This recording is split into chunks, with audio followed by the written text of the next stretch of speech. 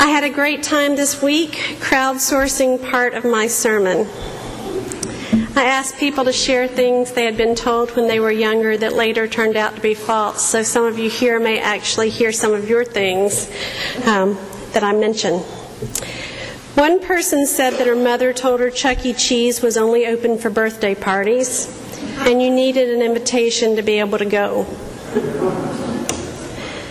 Another told her own children that the red phones in Target were a direct line to the North Pole and Santa could be notified instantly of their behavior. Some teachings that people were told that they later found out to be false seem to be more common and to come up more often. Like if you swallow your gum, it will get stuck in your stomach. If you go outside with wet hair, you will get sick. Or if you dig a really deep hole, you can reach China.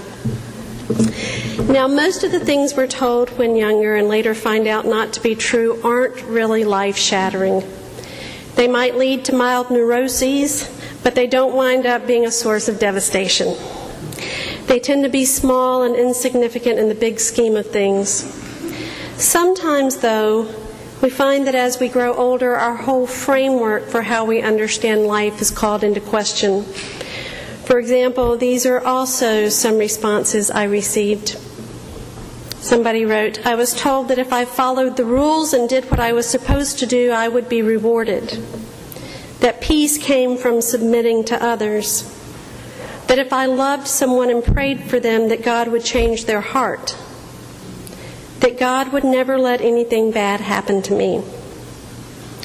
When we find that our own experience doesn't bear such things out, it can turn our whole world upside down. It can leave us feeling utterly betrayed. And that's where we find Job in today's reading. You may remember that by the time we get to today's passage in the book of Job, Job has lost everything. Job, a righteous man, someone who according to Scripture feared God and turned away from evil. Job, who after his children had parties would get up early the next morning and offer burnt offerings to God just in case they had sinned. Job, who has up until now always been well rewarded for his loyalty. He has been wealthy in both family and possessions. But then one day a heavenly being questions the motive for Job's righteousness. He argues that it is perhaps precisely because Job has been so well rewarded for his faith that he remains faithful to God. So in the part of the story that's difficult for us to understand, God allows this heavenly investigator or adversary to test Job's faith by taking away all that he has. Job loses his animals, his servants, and his family. And then on top of all that, he's stricken with sores from the sole of his foot to the crown of his head. Of course, this goes against all that Job believes about God. It goes against everything he believes about the way the world works, about justice. Job assumes that justice means getting what we deserve. Rewards for faithfulness, good behavior, and wise choices, and punishment for wrongdoing, neglect, and idolatry.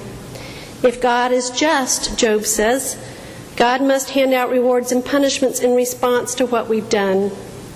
We see this understanding of justice in the way Israel tells her own story. Every time Israel suffers defeat or tragedy, she blames it on her own unfaithfulness to God.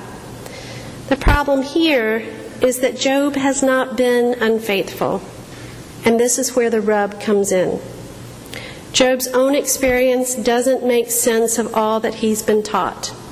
He can't reconcile God as one who is just, as one who metes out reward and punishment based on our righteousness or sinfulness.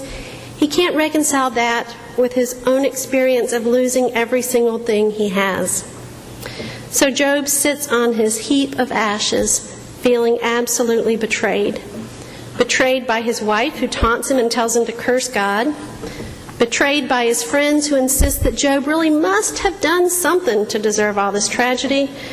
And most of all, betrayed by God, who has not lived up to the contract that says good leads to reward and sin leads to punishment. Job thinks that if he could just lay his argument out in full before God, God would have quit him of any crime. But Job can't even seem to find God. If I go forward, he is not there, or backward, I cannot perceive him. On the left, he hides, and I cannot behold him. I turn to the right, but I cannot see him.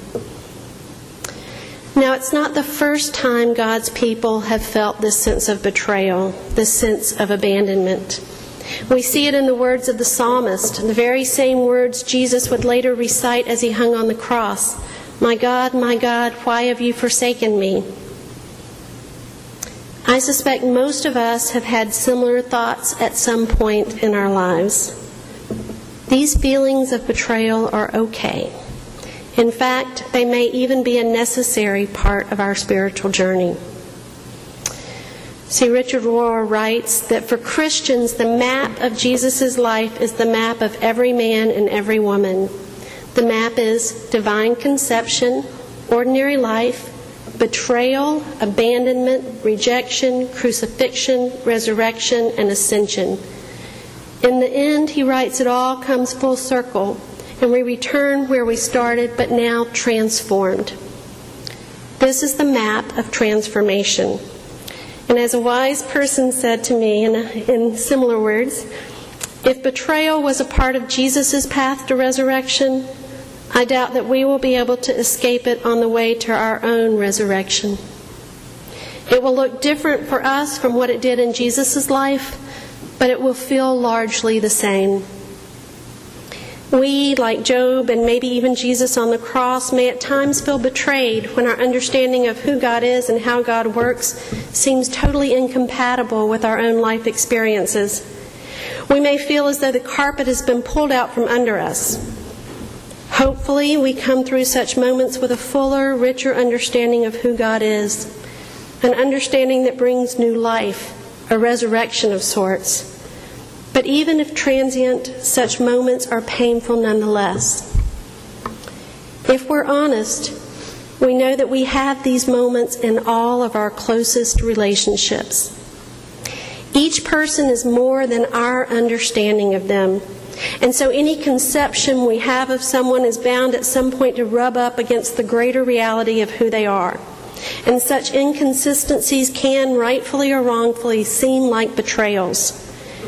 We come through them with our relationship changed, sometimes better, sometimes not. So here's the question. What do we, as Christians, gain by understanding betrayal as not just a part of Jesus' own life, but as an inevitable stage on our own path toward transformation as well? What do we as Christians gain by understanding betrayal to be not just a part of Jesus' life, but to be an inevitable stage on our own path toward transformation? In other words, is there any good news here? I think there is. Seeing moments of betrayal as an inevitable part of our spiritual journey can bring a sense of hope to those times when we find ourselves, like Job, sitting on a heap of ashes. If we know the overall pattern of Jesus' life, and if we believe it to be true of the life each one of us must live, then we can place ourselves within that story. Even when we feel absolutely betrayed, or when we are in the depths of despair, we can know that this painful moment is part of a greater story of life, death, and resurrection. We can know that to be the case whether we feel it or not. And this is the difference between true hope and cheery optimism. Hope is more about memory, more about remembering the story than it is about feelings. Hope is more about memory than it is about feelings. That's why we can see such hope even in the midst of Job's despair. For Job never stops addressing God, never stops being in conversation with God. Wendell Berry writes that this itself is a sign of hope. He writes, the distinguishing characteristic of absolute despair is silence.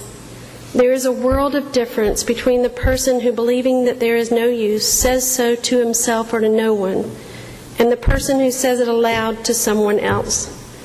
A person who marks his trail into despair remembers hope, and thus has hope, even if only a little.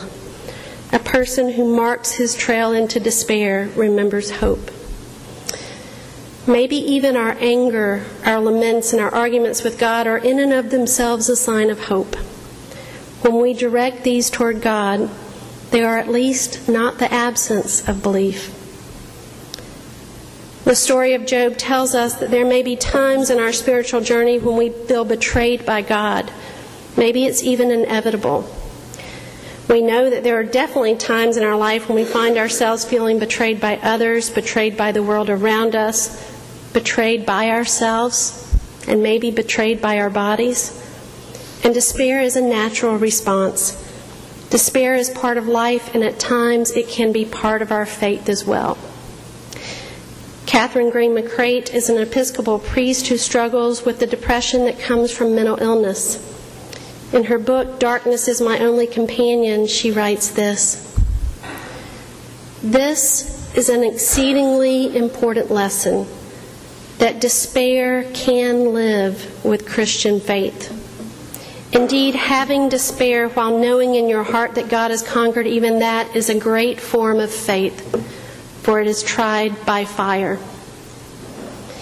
In the end, Job's faith was tried by fire. He could never go back to the simple view of God as one who uses a divine algorithm to dole out punishments and rewards, any more than most of us could go back to believing that swallowing gum will make our insides stick together, or that if we go outside with wet hair, we'll get a virus. Job had seen too much to go back. But I do hope he was able to go forward, to believe in a God much vaster than one who hands out rewards and punishments, to contemplate firsthand his new knowledge of an unknowable God.